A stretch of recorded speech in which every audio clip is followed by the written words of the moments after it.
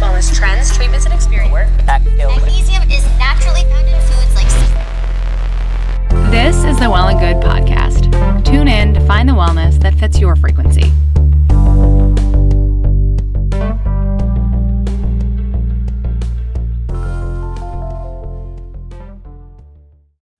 Achieving a gorgeous grin from home isn't a total mystery with Bite Clear aligners. Just don't be surprised if all of your sleuthing friends start asking, "What's your secret?"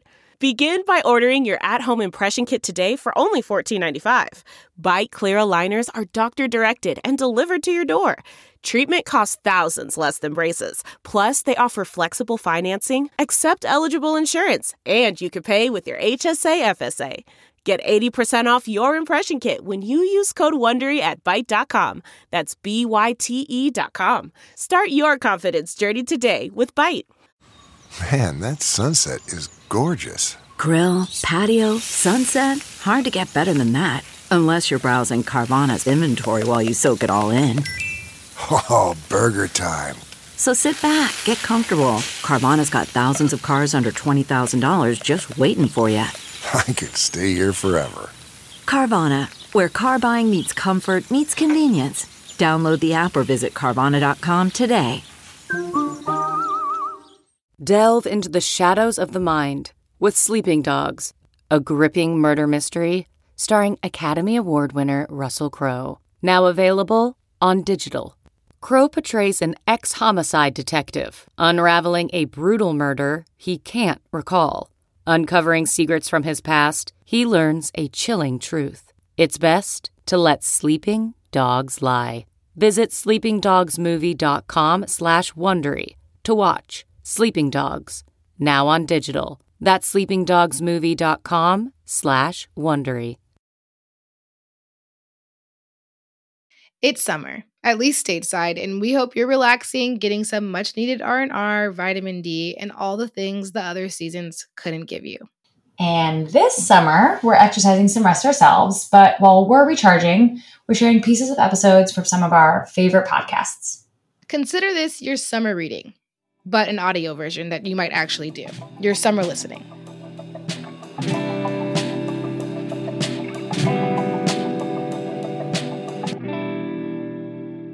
Today, we have an episode from Being Home with Hunker, our sister site, Hunker.com.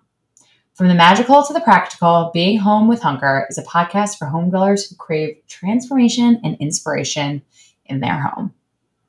So I'm a therapist, and I was doing therapy with people on Zoom instead of in my office. So I got to see inside so many people's homes in a way that I never would have.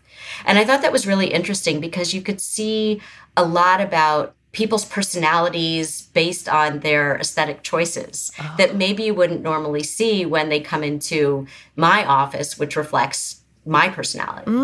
Yes. Oh, that's so fascinating. It's such an interesting opportunity, I would imagine, as a therapist, to see into people's homes and therefore see something new about the person. Oh, yeah, absolutely. And you can see what's important to them, too. Like an example is there's a woman that I had been seeing for a while. And at one point, I noticed every session there was sort of a lot of musical instruments in the room. And there was this cello that was very prominent.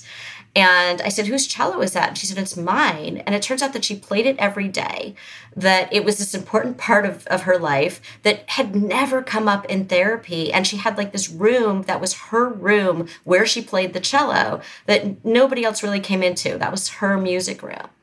And it was a small little space, but it was hers. And I don't know if that would have come up or how long it would have taken to come up. And I thought that I knew so much about this person, but it related to so much about her early family relationships and then what's going on in her current family. You know, little details like that of like where people spend their time and what they do in those spaces. Yeah. The artwork that people choose. You know, that says a lot about, well, that's really interesting that, oh, I didn't realize, or I would not have expected that for that person. And people have, you know, wildly different decor in their homes.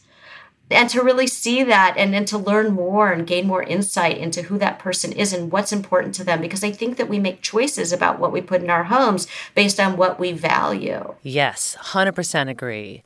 And then do you also believe that in addition to bringing things into our homes that we value, do you believe in the energy of the things that we bring in and how that affects us, that helps us in our lives? I think that the way that we come about finding those things that resonate with us do affect how we feel about them. So an example is somebody who really has a hard time making decisions. And so they're looking at like, should I get this chair or this chair, right? And then they spend like weeks, which one should I get? And I don't know, and going back and forth and then researching more. And then they finally choose one and then it arrives, but they don't feel as happy with it as they feel like they should have, right? Given how much research they did. And there's actually science behind this, which is the difference between maximizers and satisficers. So and this is Barry Schwartz, he talks about this in The Paradox of Choice, that, if you are a satisficer, you know what you want, like basically like, I want a chair for this room and I want it to be about this size and I want it to be comfortable or I want it to look this way or whatever. And you do a little bit of research, you pick one, you get it, you're happy with it, right? Right. What happens is if you're a maximizer is you say, oh, this one will work really well. But then you're like, maybe there's a better one. So then you spend all these hours researching and then there's another one and then you can't decide. And by the time the thing comes, you've ruined the experience for yourself. Yes. Right? Yep. And so maximizers tend to be unsatisfied with whatever it is that they decide on because of this always needing to have the best in their mind and always wondering if there's something better out there. Satisficers are people who say, I have really high standards, but once I find the thing that I want, I'm not sitting there looking over my shoulder wondering if there's something else that I should have gotten. So how to become more of a satisficer? Yeah. How do we do that? Well, I think that, this is a pervasive personality trait. It's something that they do in all areas of their lives. They probably did it in choosing their partner, just choosing their job, making any kind of decision, that it's a pattern that they have.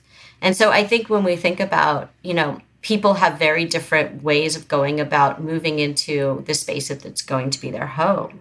And, some people, you can tell like what's related to their personality. There are people who really deny themselves joy, and you can see there's like nothing on the walls, or it's very kind of sparse and not in an intentional way. They never really like gave themselves the pleasure of creating that space for themselves. And you can see that in their homes when I'm in their homes on Zoom. Yes. Oh my gosh, what an insight you have.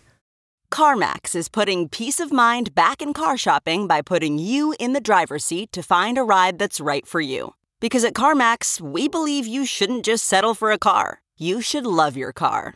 That's why every car we sell is CarMax certified quality, so you can be sure with upfront pricing that's the same for every customer. So don't settle. Find love at first drive and start shopping now at CarMax.com.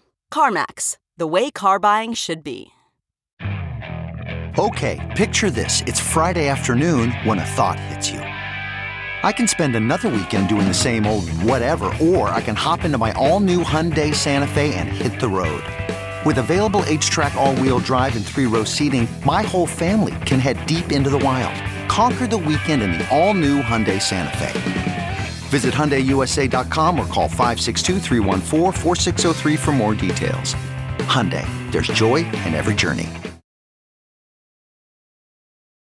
You can see procrastinators, right? Where like there's just like clutter everywhere. And it's because they just cannot get themselves to motivate to do the things they need to do. Yeah. How do you identify? Are you like in the Marie Kondo camp where everything is clutter-free? And what was your home like when you were growing up? Like, have you taken anything from the way your home looked or felt and you've brought it into your space now for yourself and for Zach? Oh, absolutely the opposite. So like in the room that we were just in, we were trying to get the mics going. So yeah. There's like a Saarinen table, there's a Noguchi coffee table, there are these like modern sort of article sofas. It's very different. I grew up in like a country Tudor house, right? Okay. Very much not my aesthetic, but it felt like we were living in sort of, it felt very formal. Yeah. My house feels very kind of casual and comfortable. Yeah. It's got these sort of modern elements, and then like I play with different textures. Yeah. When you think about people shifting the narrative of their stories, bringing it back to the home and thinking about our very first home, the original home, ourselves, not just the four walls that we live in. What are some of the ways that you feel people could best take care of this home first, especially if they're in that process of wanting to shift the narrative of their story? Now, I know that that is a wide range of stories that are out there, but what are some of the ways that people can first get solid here in this first space, this first home for ourselves? I'm glad you brought that up because really we live in the home of our inner world. That's the home that we live in. And it's really interesting because when I'm doing events, often I will, like if I'm on a stage and I see people out in the audience and I will say, who is the person that you talk to most in the course of your life? Show of hands. Is it your partner? Lots of hands, right? Is it your parent? Is it your sibling? Is it your best friend? Get lots of hands for that. But the person that we talk to most in the course of our lives is ourselves. That's our inner home. And what we say in that home, the culture of that home, I always say it's not always kind or true or useful. And so I had this therapy client who was so self-critical. And she, if you looked at her outer home, the people in her life, they were incredibly kind people. But her inner home was, like the home you don't want to grow up in. That's the home that she was carrying around with her. So I said to her, I want you to write down everything you say to yourself. I want you to really listen to what goes on in that inner home. Yes. And I want you to write it down so you can hear what is actually being said. And then come back next week and we'll talk about it. So she comes back the next week. She had diligently done the assignment. And she starts to read this. And she starts crying. And she says, I can't even read this. I am such a bully to myself, and I had no idea. Oh. And there were things like she was typing an email, and she made a mistake, and so the voice in her head went, "You're so stupid." And she said, I would never, not only not say that to a friend, but I wouldn't think that of a friend who was typing an email and made a mistake. She caught a reflection of herself, walking by a storefront, and the thought in her head was, you look terrible today. Right? And of course, she did not look terrible. So I think it's really important that we think about being kind to ourselves. We can be really kind to other people and really unkind, really just cruel to ourselves. So I think that first and foremost, the home that we create for ourselves is so important. Always ask yourself, am I being kind to myself? Is it kind? Is it true? Is it useful? And if not, create a different environment in that home. That's so good. And part of creating the different environment is doing the work, right? Digging in and... Well, looking at those stories, right, that we are carrying around that we're not even aware that we're carrying around. So sometimes, the story might be, I'm not good enough, or I'm unlovable, or nothing will ever work out for me, or, whatever it is. I talk about the difference between idiot compassion and wise compassion. And idiot compassion is what happens when we go to our friends and we say, listen to what my partner did, or listen to what, my sister did, or whatever it is. And your friend says, yeah, you're right. They were wrong. That's terrible. And we just blindly support our friends. That's idiot compassion. Wise compassion is what a therapist will do. And a therapist will hold up a mirror to you and help you to see something about yourself that maybe you haven't been willing or able to see. And I'm not saying that there aren't difficult people out there, right? That maybe your sister or your partner or whatever, something was difficult.